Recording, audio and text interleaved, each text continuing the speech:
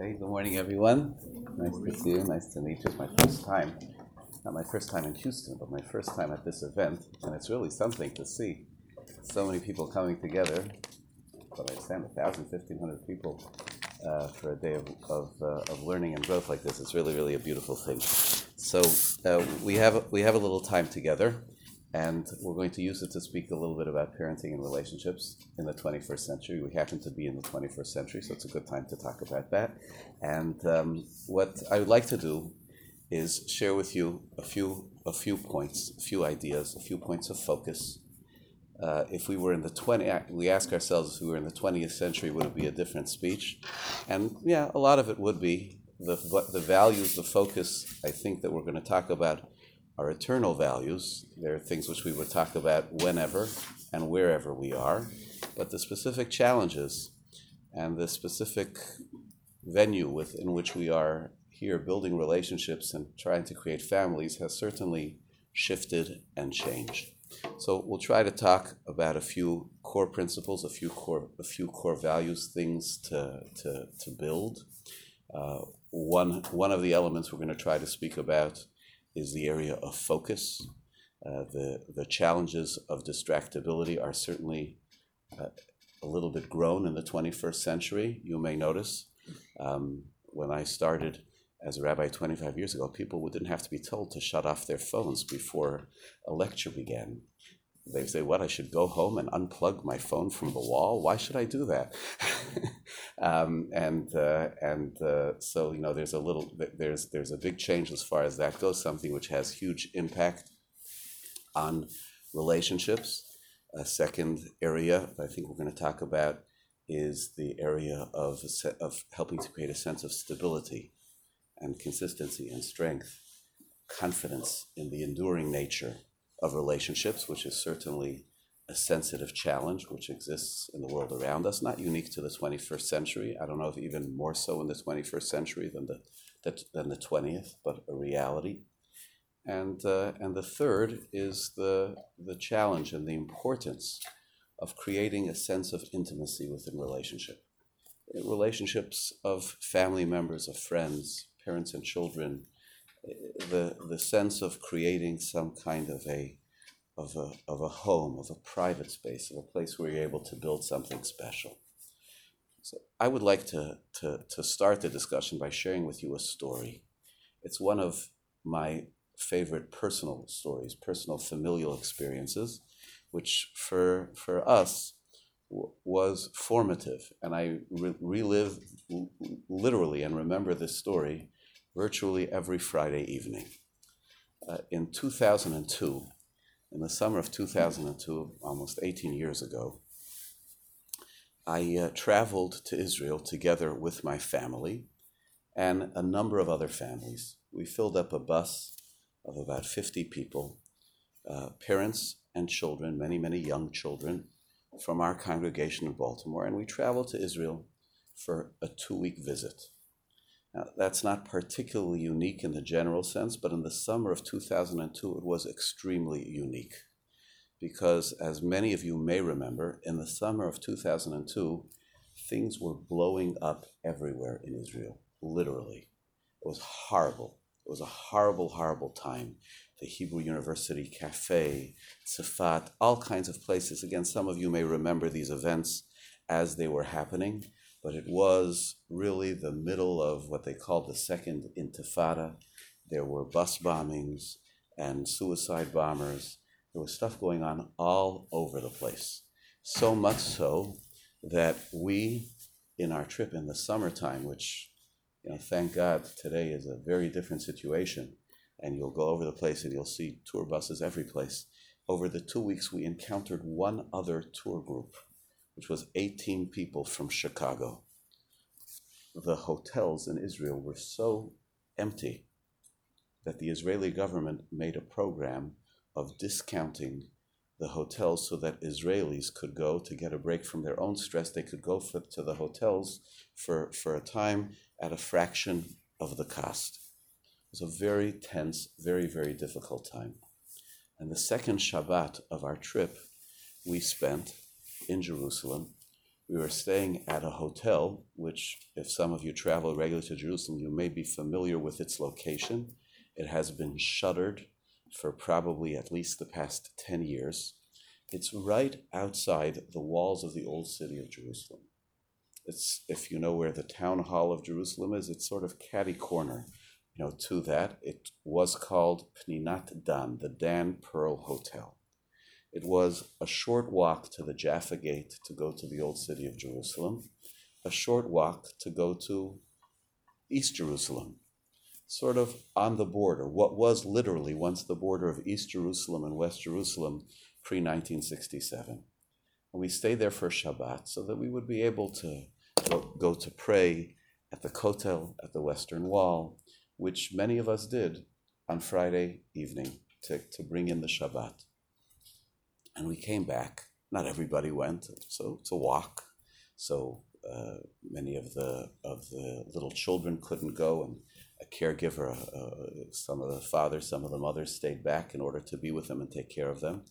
And after the Friday night service, we came back to the hotel to have a Shabbat dinner, as you would expect. And we were all assembling for the Shabbat dinner, and all of us were getting together, except there was one person missing, and that was our daughter, Devora, who at the time was, I think, maybe 8 years old or so, maybe a little bit younger, 7 years old. And she wasn't around. So, of course, we went looking for her. There were lots of kids running around the hotel. We had the run of the place. Went looking for her, couldn't find her. Maybe she's in the room. We went back to the room, couldn't find her. She hadn't come with me to the evening service. She had stayed behind with my wife and so on. And we couldn't find her. She always was and still is a very responsible young woman. And we got a little nervous. Actually, after a little while, we got very, very nervous. The hotel was located on the border of East Jerusalem and West Jerusalem. The hotel wasn't a uniquely Jewish place. Virtually the majority, easily, of the employees were residents of East Jerusalem. That's the way it was and always is. There's no separation of Jews and the Arab population. And in the context of everything which was going on, when your 7-year-old daughter, a responsible 7-year-old daughter, disappears on Friday evening, and that place at that time, you get kind of nervous. And we were very, very nervous. And the whole group went spreading out within the hotel looking for her. And it was a while. It felt like something between 100 and 150 years. And then we found her. One of the kids found our daughter. She had been locked into a restroom. The way the restrooms are built, it's not like you can slide out from underneath. The way they are over there, it was a metal door against something, and the door wasn't sitting right in the frame, and you couldn't get it open easily. She couldn't get it open. She had closed the door. She couldn't open it. Perhaps one of the reasons why the hotel has been shuttered for the past 10 years. So, thank God, she came out, and she was fine. She wasn't even, sobbing. So, I talked to her. I said, Devora, I'm so glad you're okay. She said, yeah, fine, I'm okay. I said, we were very worried about you. We didn't find you for a while. He says, I'm okay. He says, tell me something. Were you scared? Were you worried all that time that we were looking? You were stuck here. You couldn't get out. Were you worried? And she had been calling out, and somebody heard her faint cries, literally, like something out of a movie. Somebody heard her faint cries who was passing by looking at the bathroom. She said, no, I wasn't worried. Why weren't you worried? She said, Abba, which is what she calls me, says, it's Friday night. And I know what happens.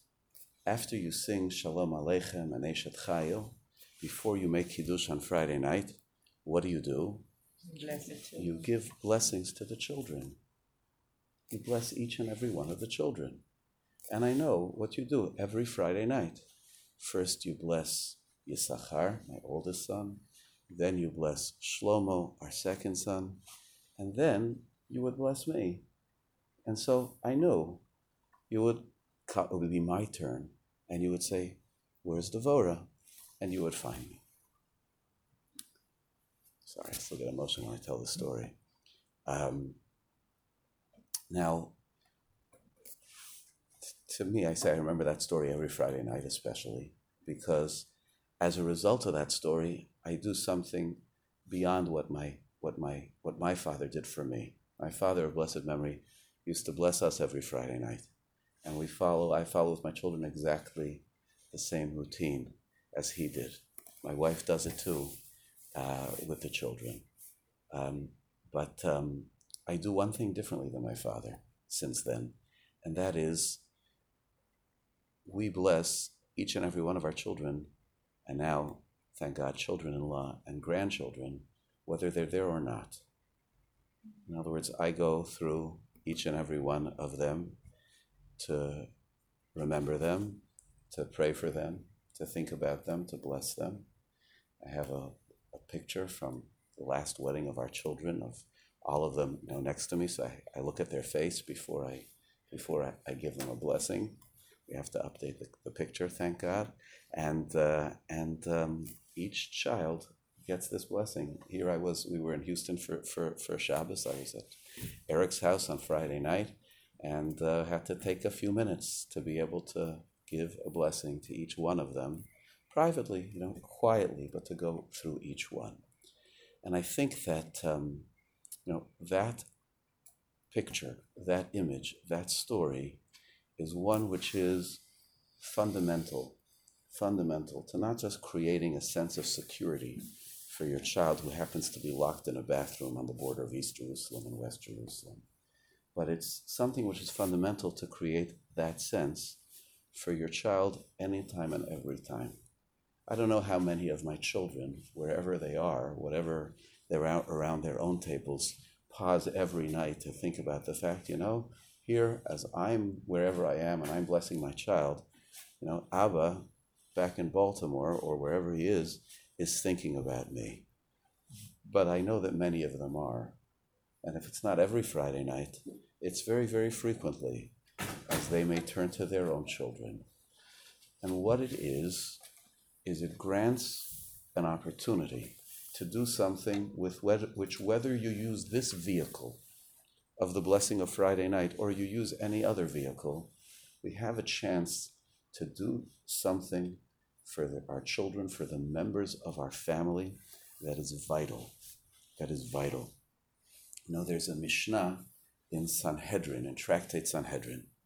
The Mishnah says that God created the world with one man and then one woman.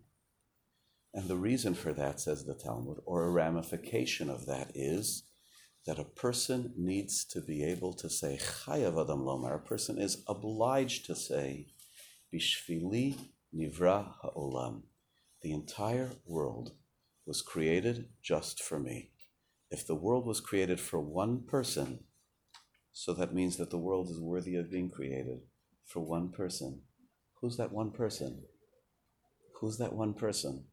Okay, so Adam is an easy one, right? The whole world came from him. But why can't I be that person? Who says I'm not that person? And the Mishnah tells us that a person has to have that sense of significance, not a sense of arrogance, a sense of significance, of how much of a world each and every one of us could be, how much of a world each and every one of us could potentially generate. There's a Mishnah in Pirkei Avot, in Ethics of the Fathers.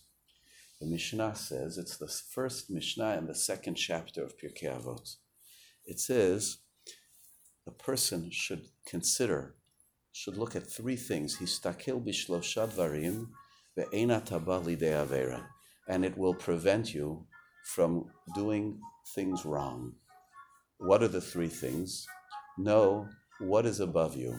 Da mala mimcha, know what is above you.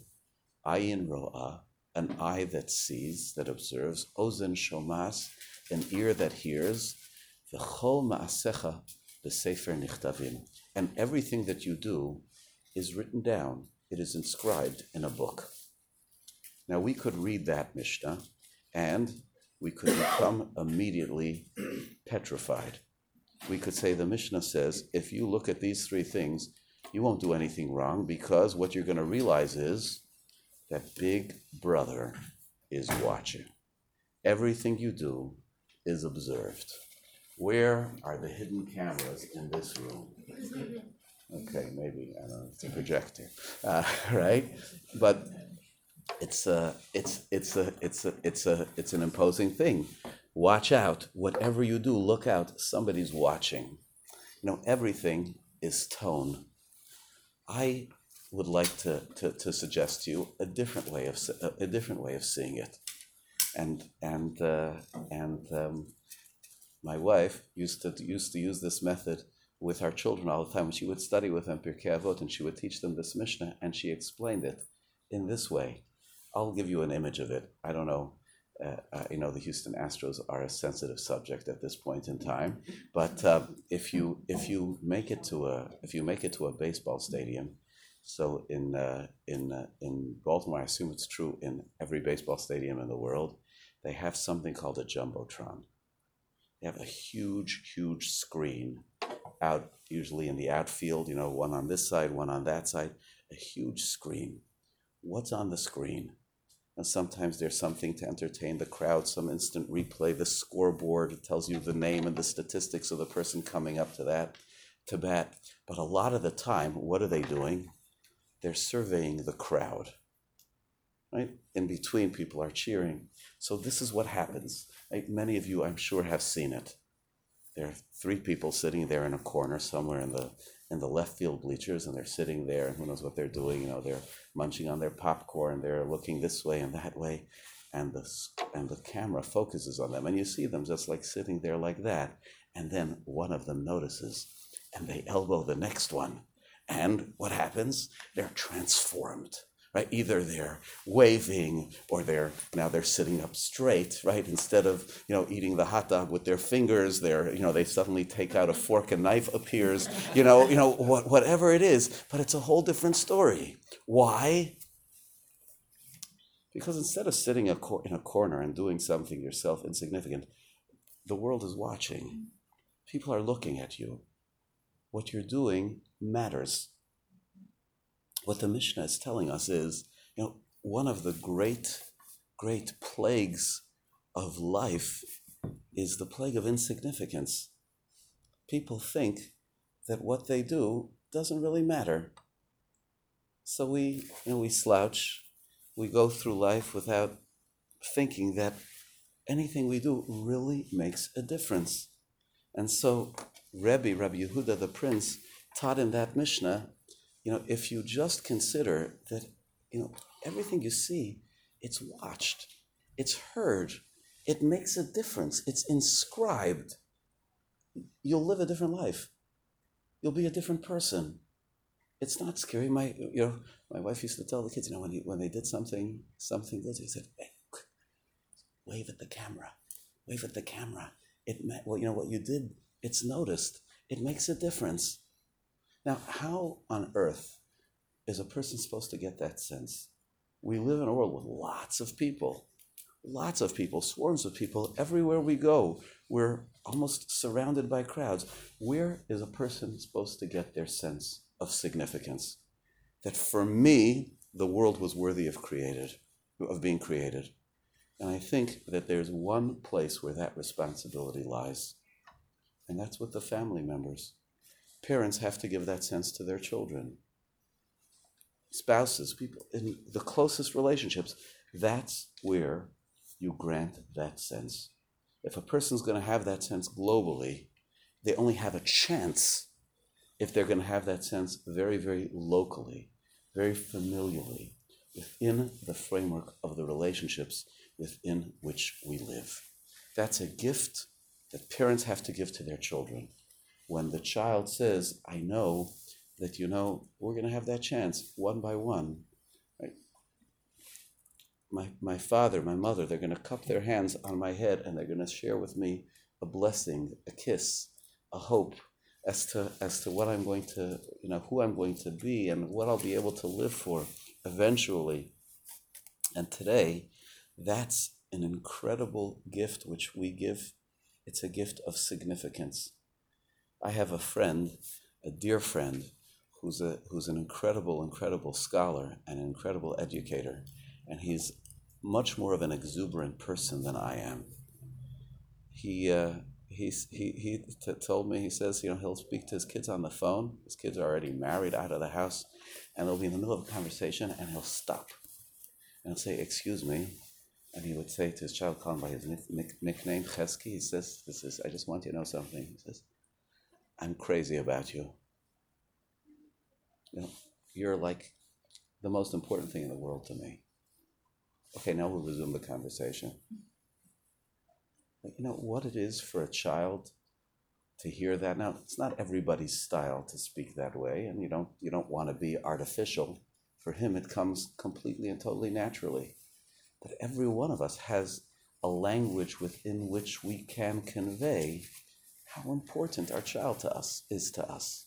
There are positive ways of saying it, and there are also ways of removing things that create that distraction. So, for example, I'm standing here and I'm talking to you, and I'm completely focused on you, and I have something right here, sitting on the desk. Now, I'm not looking at it. There's a reason why I have it here right now, but the truth is, where it should be would be over here. So, first of all, I can't look at it, and you can't see it. There are today, with the tremendous amount of social science research, it is demonstrated that people who have a conversation and never interrupt the conversation by picking up their phone or by looking at a text, but they just have their phone sitting on the table, even face down, it has an effect on the level of connection that people feel in the conversation. It should be invisible. It should be out of sight. Of course, time spent should be uninterrupted. The distractibility is the challenge to being able to create a sense of focus and of importance. That you're what my world revolves around. You're so important to me. You're so important. That sense of value which a child gets from their parents is something that we have to create, something which we have to build. Now, in our liturgy on the High Holy Days, we have a prayer which is actually of a relatively later vintage. It's approximately at this point about 1,000 years old, but it is which is younger than many of the prayers in the liturgy on the High Holy Days. It's the Unesanet Tokef prayer. Despite the fact that it's of a later vintage, it probably is considered in many places to be the highlight of the central service, the Musaf service on the High Holy Days. It speaks about these days as the days of judgment, which is what the High Holy Day season is. And it describes how God, quote unquote, judges us. And what does it say? Kevakarat roe edro. Like the shepherd reviews his sheep. Mavir tsono tachas shifta. Each lamb passes beneath his stick, beneath his rod. That image, which is given to us, first of all, is one which is so incredibly nurturing. I'm not a shepherd. I don't have a lot of close friends who are shepherds, but my impression is that when shepherds look at their sheep one by one, they don't look at the sheep and they say, "You were a naughty sheep this year. Bad sheep. You, in fact, are the black sheep of the family." They don't say that. When a shepherd has its sheep pass by, they look at the sheep and they say, "This sheep is not eating well enough. This sheep needs to be scrubbed. This one needs a shearing." They look at each one.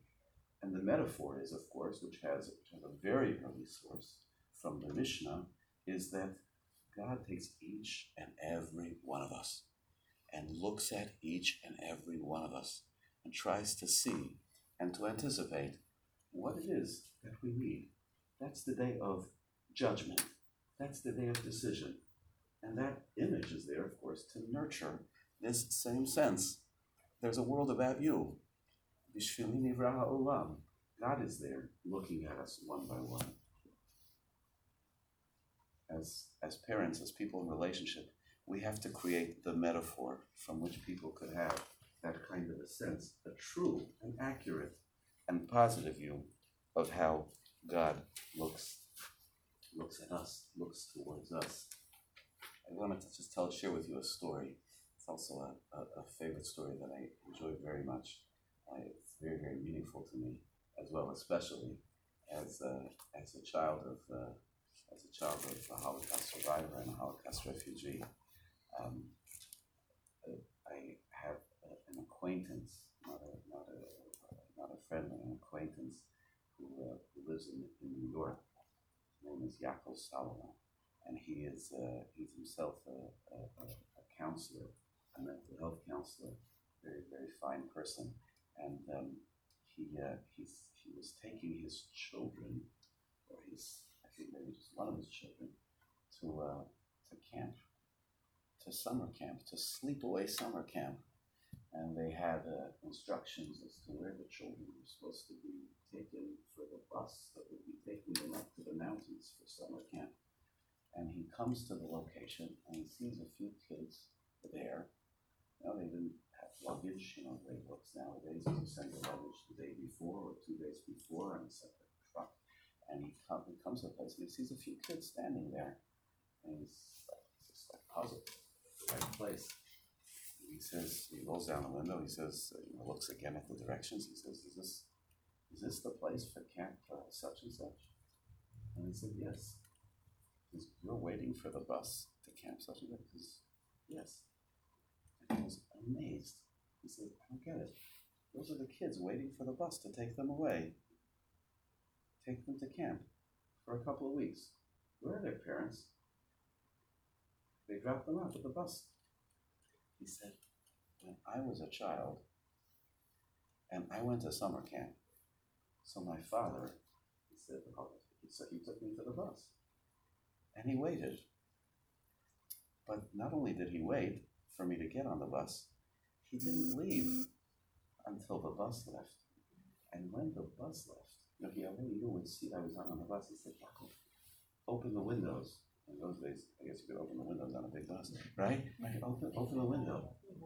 And he would not only wait, he would run after the bus and he would throw me candies through the window for the first half block walk until I was out of place. He says, I went away for the summer. I went away with like a huge package of knowing that my parents would miss me, my father would miss me, he was thinking about me, he cared about me. I felt like the world. He says, what do those kids feel like? 4 weeks of respite care.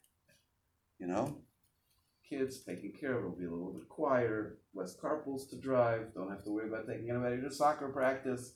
They're taken care of for a month. It's a different model. It's a completely different model and a different feeling which is given to the child, to the one who can potentially benefit. And I will pause and take a breath. Anybody has any question or comment? But I would say to that, a lot of the kids nowadays don't want their parents to be around. They say, just leave me and go. They feel a little bit embarrassed about the parents. Yeah. That was my experience. Yeah. I wanted to be the parent that survived. Right. So one can be. I know that experience as well at certain times, and one can be manage to be sensitive to the embarrassment of the children, and still, in some significant way, be able to be there. There's such a thing as dropping off your child, and there's, are you sure I can't stay? Okay, look, if you don't want me to stay, I'm not going to stay. But, maybe, you stay in the car for a little bit longer. The bus isn't here yet. Okay, around the corner where your friends don't see that we're staying here. Really, and literally, and in the end, They don't want to be embarrassed, but they can really appreciate it, and they know that it matters, that you care. I once had one of our boys, when he was a little older. He was in a school which was a little bit away from home, and we used to take turns picking them up. So every time I went to pick them up, so my crew, a couple of older daughters, I said, "Could you please bake fresh chocolate chip cookies for the kids?" Right? And I did it, and my son started off being embarrassed, and then he ended up being extremely proud. Like the kids, like his friends, were exactly that teenagers. They loved it, and it shows. So there's ways to somehow try to turn around the opportunity. Now, a piece of this, if we can move on to sort of a second point, and it's also within this general realm of focus and attention, but something more specific, and I think another important parental task, is that a basic job of a parent is to make sure that their child feels like they have somewhere to turn when they're concerned. It's a vital need. What the Talmud teaches, also based on a proverb found in the book of Proverbs, it says, "Daga lev ish yisichana." A worry that a person has in their heart, yisichana. And the Talmud says what that means is they should have someone to talk to about it. Yisichana la'acherim. They should feel that they have someone to talk to about the issue. Every human being in this world lives with concerns and with fears. And the ability to have somewhere to turn, to not just keep it inside you, but to have somewhere where you can turn, where you feel a confidence and a safety in being able to share it, is very vital.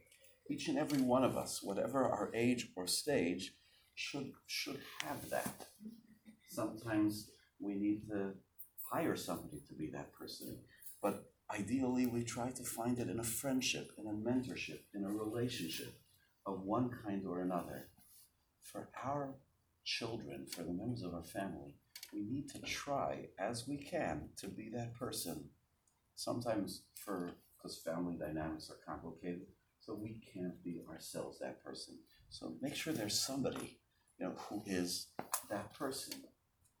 A child has to be able to feel that they can be heard, that they can be spoken to. One of the critical elements of relationship, which is certainly true of parental relationships, it's certainly true of spousal relationships, it's even true of employer-employee, client, and provider relationships, is to really listen to what the other person is saying, to be open, to encourage. Like they call it the art of active listening, of encouraging somebody to speak.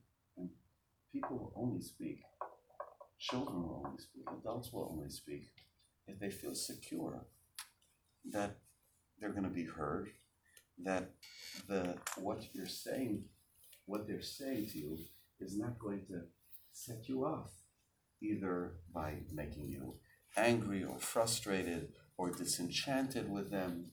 But you can talk, you can share whatever it is, and I'm going to be okay. And this is part of creating that sense of value and of importance, but it also leads us sort of to the second piece. If the first is about focus versus distraction, the second is about that sense of stability. Pirkei Avot again teaches us about Ahava she'ena tluya b'davar, which we translate simply as unconditional love. A love which is unconditional, the Mishnah teaches us, lasts. A love which is conditional inevitably does not last. And that conditional could be on silly, superficial things. People have relationships which are built on money and power and good looks and who knows what, and those things can disappear when the cycles of life cause some of those things to disappear. And sometimes it could even be based on good behavior. I want to teach you an outstanding teaching from the Maharal of Prague. The Maharal of Prague was a 16th century thinker, a great thinker, and he was puzzled. Actually, he responded to a question which was posed several hundred years earlier, 400 years earlier, by Nachmanides. What was the question?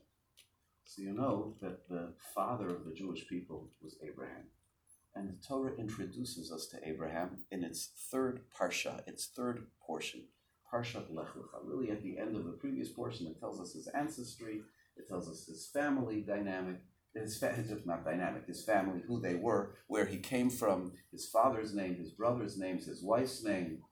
But then we have the chapter Lech, and it says, and God said to Abraham, I want you to go from your land, from your birthplace, from your father's house, to the land that I will show you. And there I will make you into a great nation, and I will bless you, and I will make your name known, and you will be a blessing, you will be a source of blessing to all of the families of the earth. And Ramban Nachmanides has a basic, simple question, and he says, I don't get it. Why him? The Torah doesn't explain to us in any which way. Why Abraham? In the previous portion of the Torah, which is the portion of Noah and the flood, before anything, the Torah tells us Noah was a very righteous person. In his generation, he was the most perfect of people. And so he was chosen to be the one, to be the kernel of the next world. From him, the whole world would grow. But when it comes to Abraham, the choice of Abraham, it doesn't tell us, Abraham was a very kind person, which we know, and we'll learn about later. And Abraham was a person who discovered God, which we know from tradition, from midrashic sources and hints. None of that is said. It just says God said to Abraham, go. What happened? Why? Why him? So listen to how Maharal explained this. He said, you see, the Torah specifically doesn't say why. Because what was happening here was that God was establishing a special relationship with Abraham. That's the moment of the choosing of the chosen people. He's establishing a relationship, a covenant, a connection with Abraham. Now, if you're going to say, Abraham was very kind, and he discovered and believed in God, and he served God, and so God chose him. What's going to happen if one day Abraham, or one of Abraham's descendants, who continues this relationship, isn't so kind? Or perhaps they struggle with their faith, and they're not actively involved in serving God. Then what happens? Is the deal off? It might sound like it. Abraham, I chose you, I love you because of this, that, and the other. No. God established a relationship with Abraham. It's unconditional. And to convey the unconditional nature of that relationship, it doesn't say why. I think everyone who establishes a relationship for reasons. Why did I marry my wife? Why do people establish marriages, friendships, relationships? There were certain things which I saw in her, which she saw in me, and that's why we got married. But thank goodness, under the chuppah, under the bridal canopy, we weren't asked to give the list of the reasons why we married each other. Would have been a little bit embarrassing, a little private, but for a more basic reason. Because of course I chose and she chose for reasons A, B, and C. But once we chose, it doesn't matter why we chose. We chose. We created a relationship. And the relationship has to be absolute and unconditional. The reasons disappear, it doesn't matter. It's absolute. And it's unconditional. Unconditional love. With our children, we have all kinds of dreams for them. Sometimes when we give those blessings, we can say things that we want and that we dream. And we say, God should make you into a successful attorney, or something like that, or whatever else it is. He should make it that you behave well in school. you should make it that you don't experiment with things that you would be better off not experimenting with. So the child comes home one day and they are perturbed because someone talked them into experimenting with something that they shouldn't have. And they know that it's disappointing to their parents. Can they say, this is on my mind. I feel bad about this. I feel worried about this. I feel worried about what the next step is going to be. Or are they afraid that if they share it, everything will change, or a lot will change? Don't you want them to share with you rather than the opposite?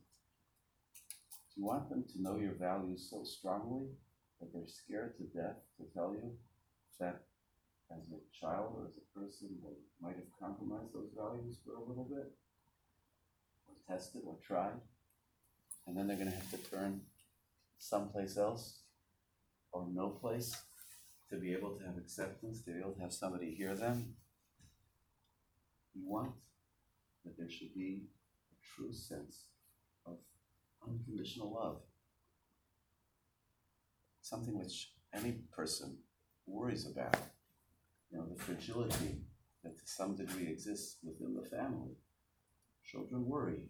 They worry about the partners that were involved in their creation. The Talmud says that every human being, there are three partners that go into making us. Shlosha shutfim ba'adam. There are three partners in every person: the father, the mother, and God. And every human being, you'll go and you'll look at their DNA sequence, and you'll see a little bit of this and a little bit of that. I have this good-natured debate with my wife. Whenever she sees a child, she immediately analyzes and says who the child looks like. And I say, the child looks like both parents. You just have to find which part looks like this one and which part looks like that one. It's a fact. That's the way it is. There are partners in every person. And when there are partners that are really there and connected between anything, and the partners struggle or argue or need to somehow go their separate ways, and this child is an entity which is a combination of the two, it's hard. It's difficult. Of course, we understand that sometimes it's something that has to happen. Something that has to happen.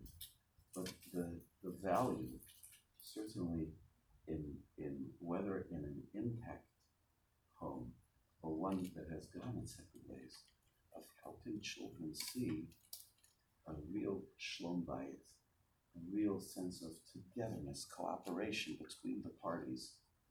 I don't think there's anything more valuable that we can give to our children, is to have that sense of cohesion that surrounds them. Sense of the two parts that are them. I know part of me is he and part of me is she, and they're together. There's a synergy of togetherness, and that makes every person feel whole. Every person feel whole when they have that, when they feel that way. To create that sense, to have connection, have lasting connection, and to have the sense of security that comes along with that.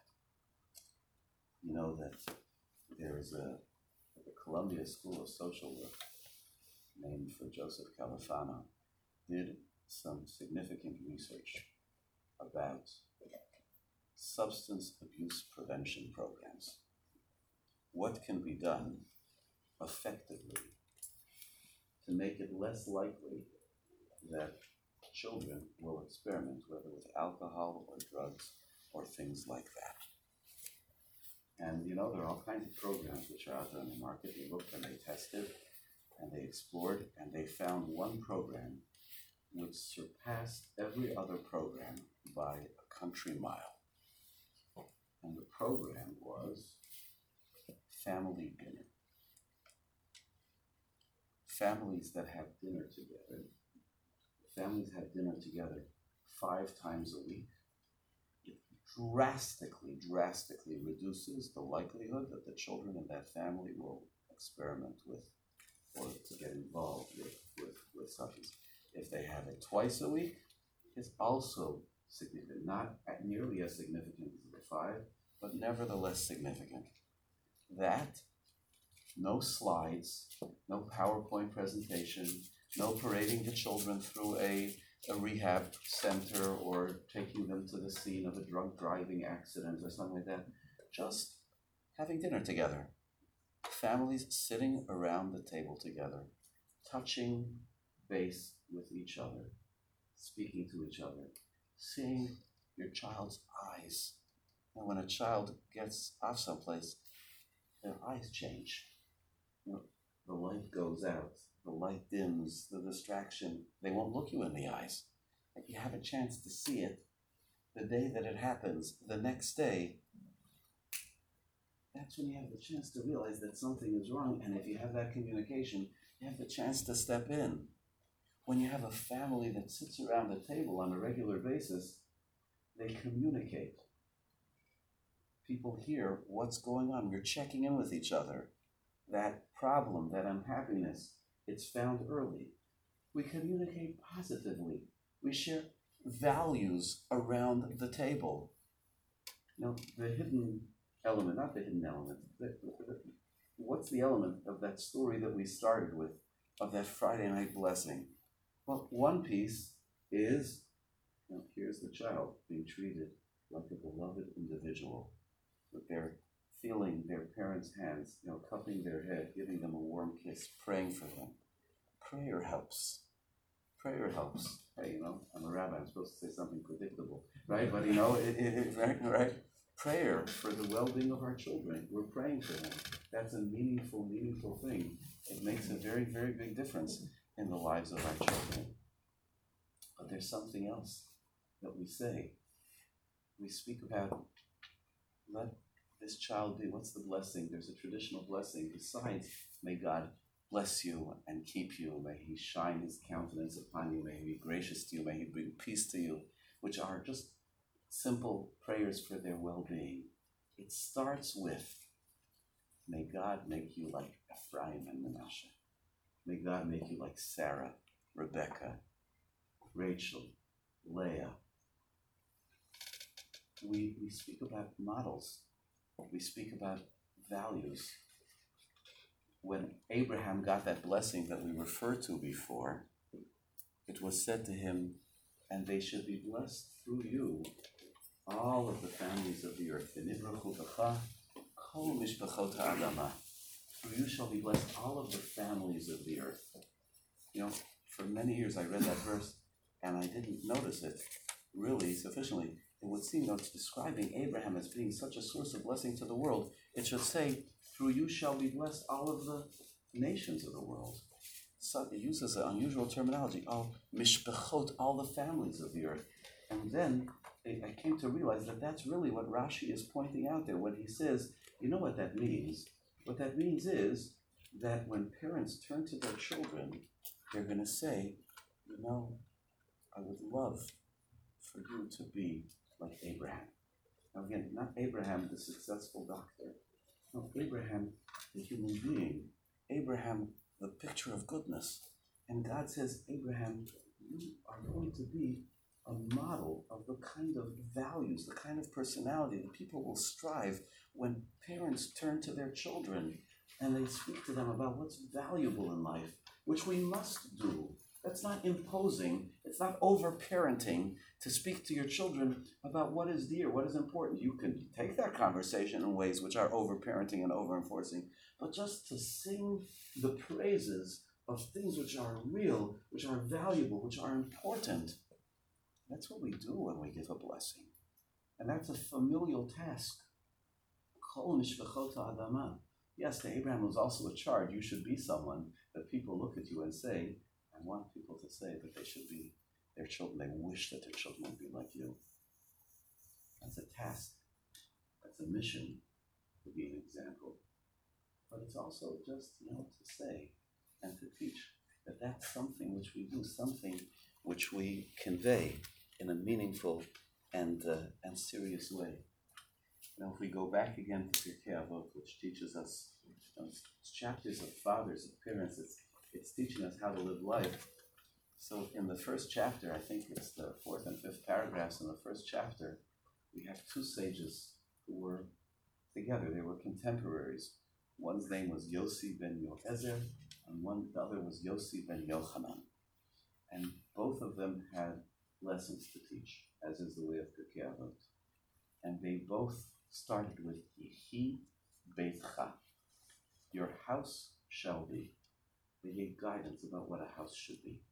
And one of them said, your house should be a meeting place for the wise, a place where there's learning, where people probe and think. And the other one said, Yehi Beitcha Patuach U'Yirvacha, your house should be open wide, should be welcoming. And in a sense, what it's presenting is a twin mission. A home should be a place of learning, of thinking, of curiosity, where we identify that which is meaningful and important.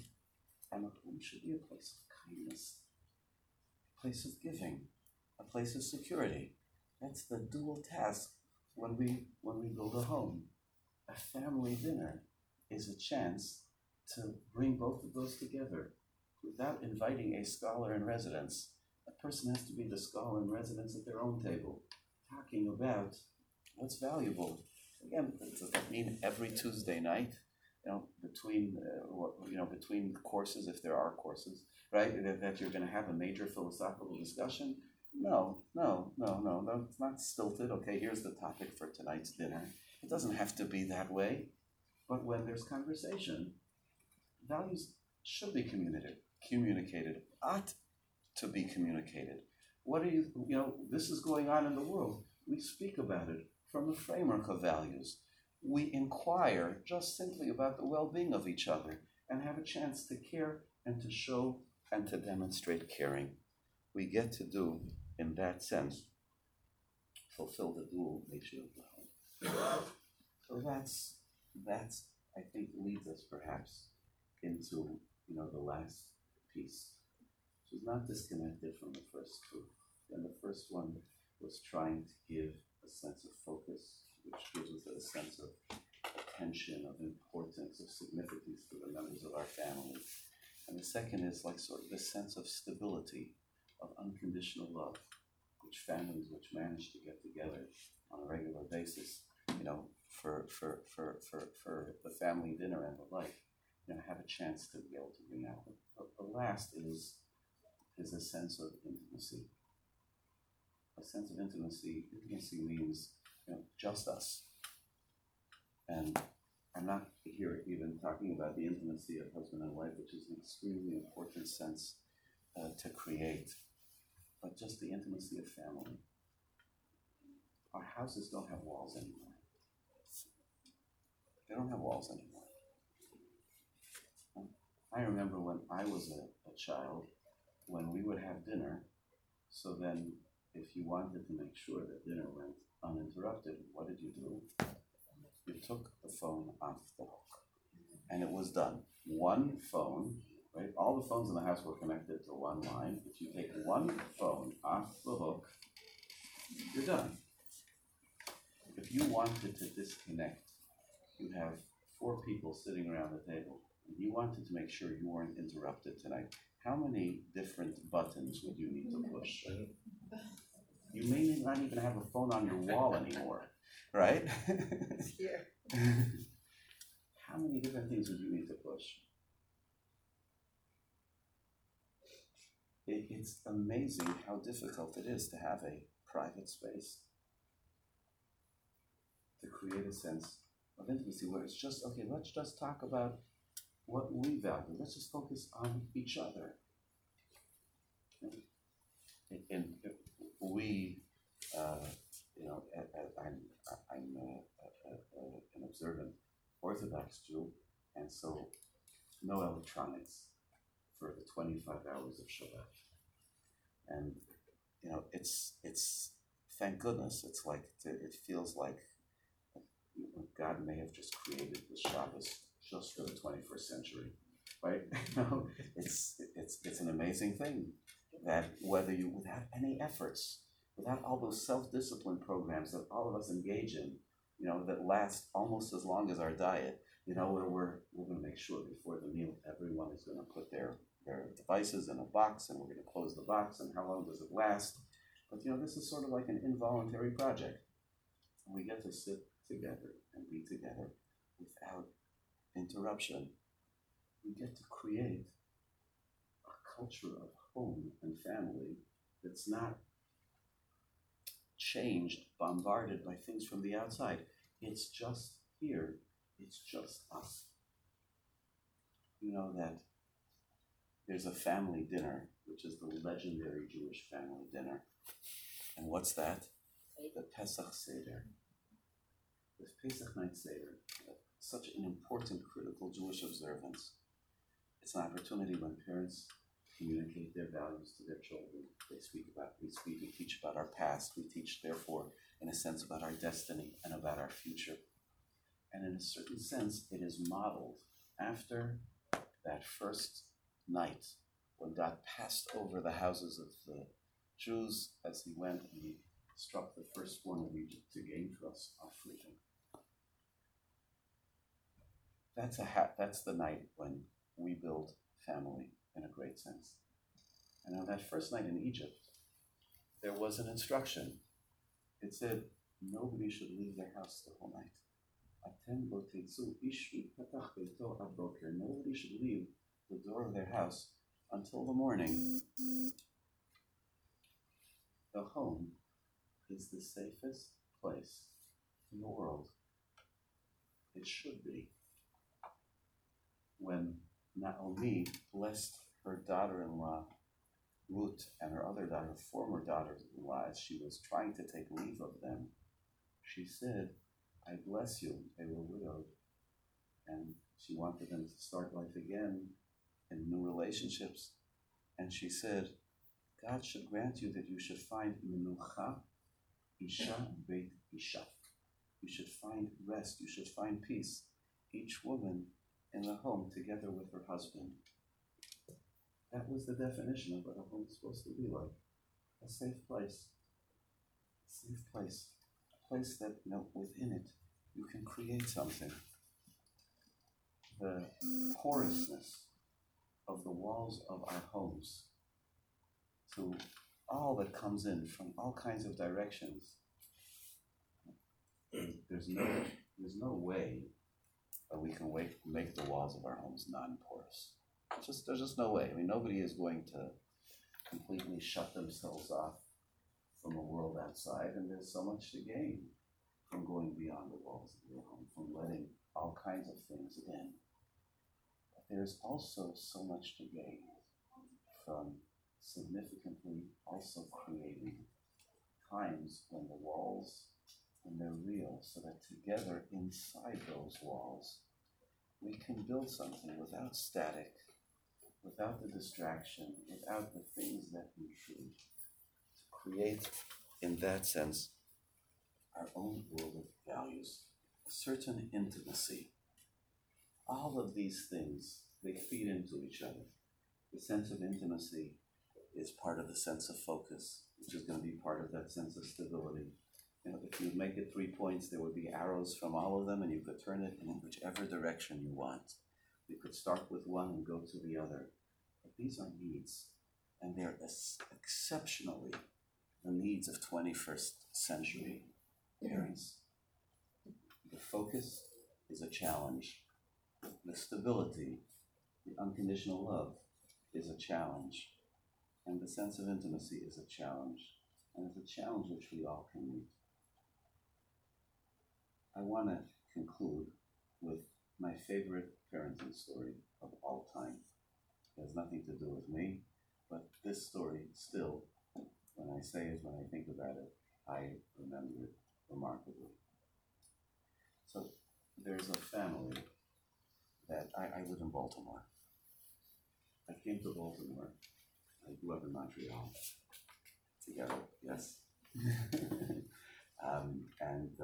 I grew up in Montreal, and in 1982, when I was finished with high school, I went to Baltimore, to a rabbinical college in Baltimore, which is called the Near Israel Rabbinical College, where I studied for a number of years.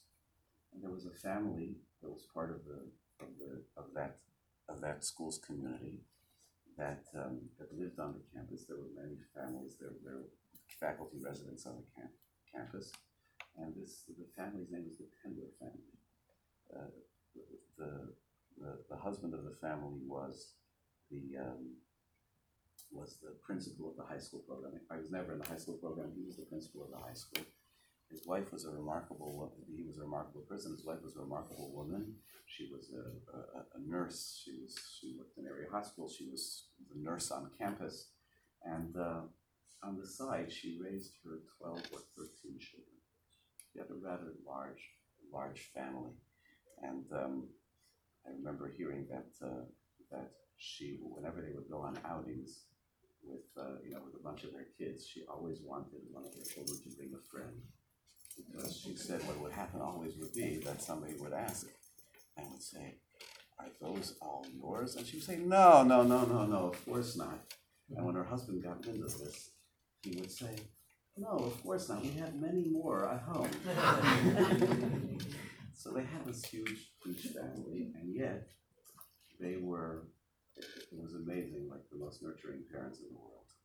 I remember always like seeing, her husband, who was like 6'4", and was known as a tough guy, and he would walk into the services, at the conclusion of Shabbos, like completely unself-consciously, he would say, just holding the hand of his sons, walk into the Lante Leah. That's just, and like she, on a Friday afternoon when she's busy preparing for Shabbat, she would say, "Forget another kugel," right? Forget that.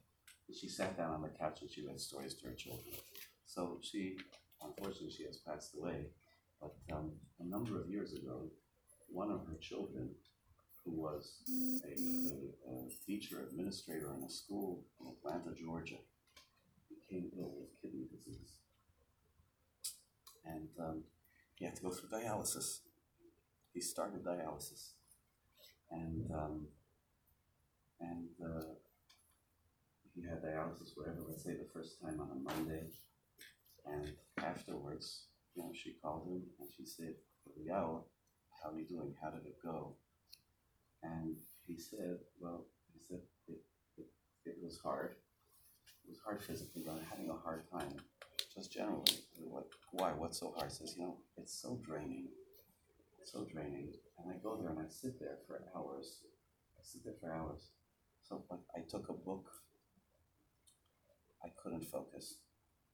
I brought, an MP3 player, and I put in, my headphones, to listen to something, to a lecture, to a talk, to something of substance. I couldn't focus. They have there, like over every bed, they have, these, televisions. And, Mommy, when you raised us in the house, you wanted us to be focused on each other. You wanted to have some walls around the house. We didn't have a television in the house. I don't have a television in my house. I've spent my whole life now till 40 that when I have time, I listen to something that's productive, that's uplifting. And, now when I feel like I'm like hovering between life and death, and it's such an important, really time for me, now suddenly I should go be spending like 10 hours a day sitting and being a couch potato. It just doesn't seem like the right thing for me, like the right time. Like sort of like a delicious question. She said, that is hard. That is hard. And she was really empathetic with him.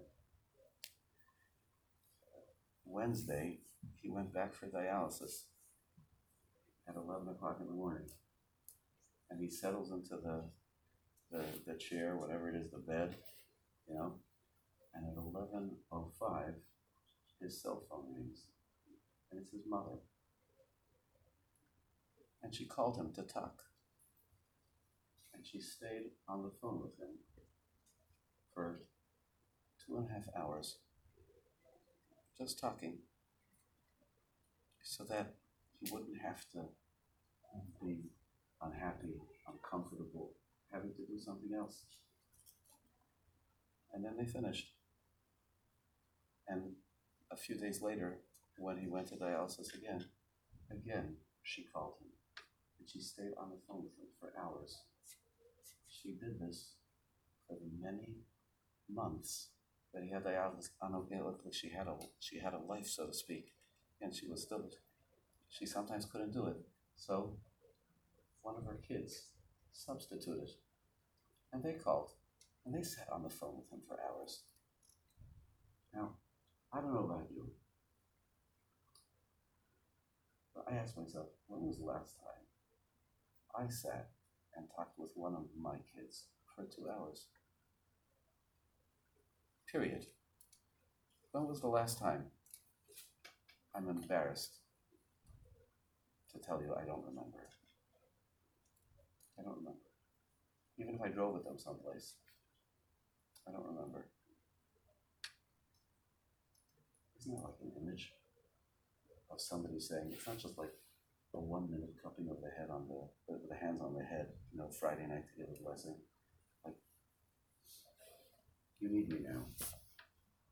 I have nothing more important in the world than to spend this time with you. Today, tomorrow, the day after. It's an amazing, amazing image of what a person could be as a parent. Even if we can't get all the way there, at least it maybe inspires us to stand a little bit higher up on our tippy toes, to be something, to create a sense of intimacy, of focus, of stability, of just being there, of helping the people around us understand that they are the most important person in the whole world for me. And then, who knows where it can go.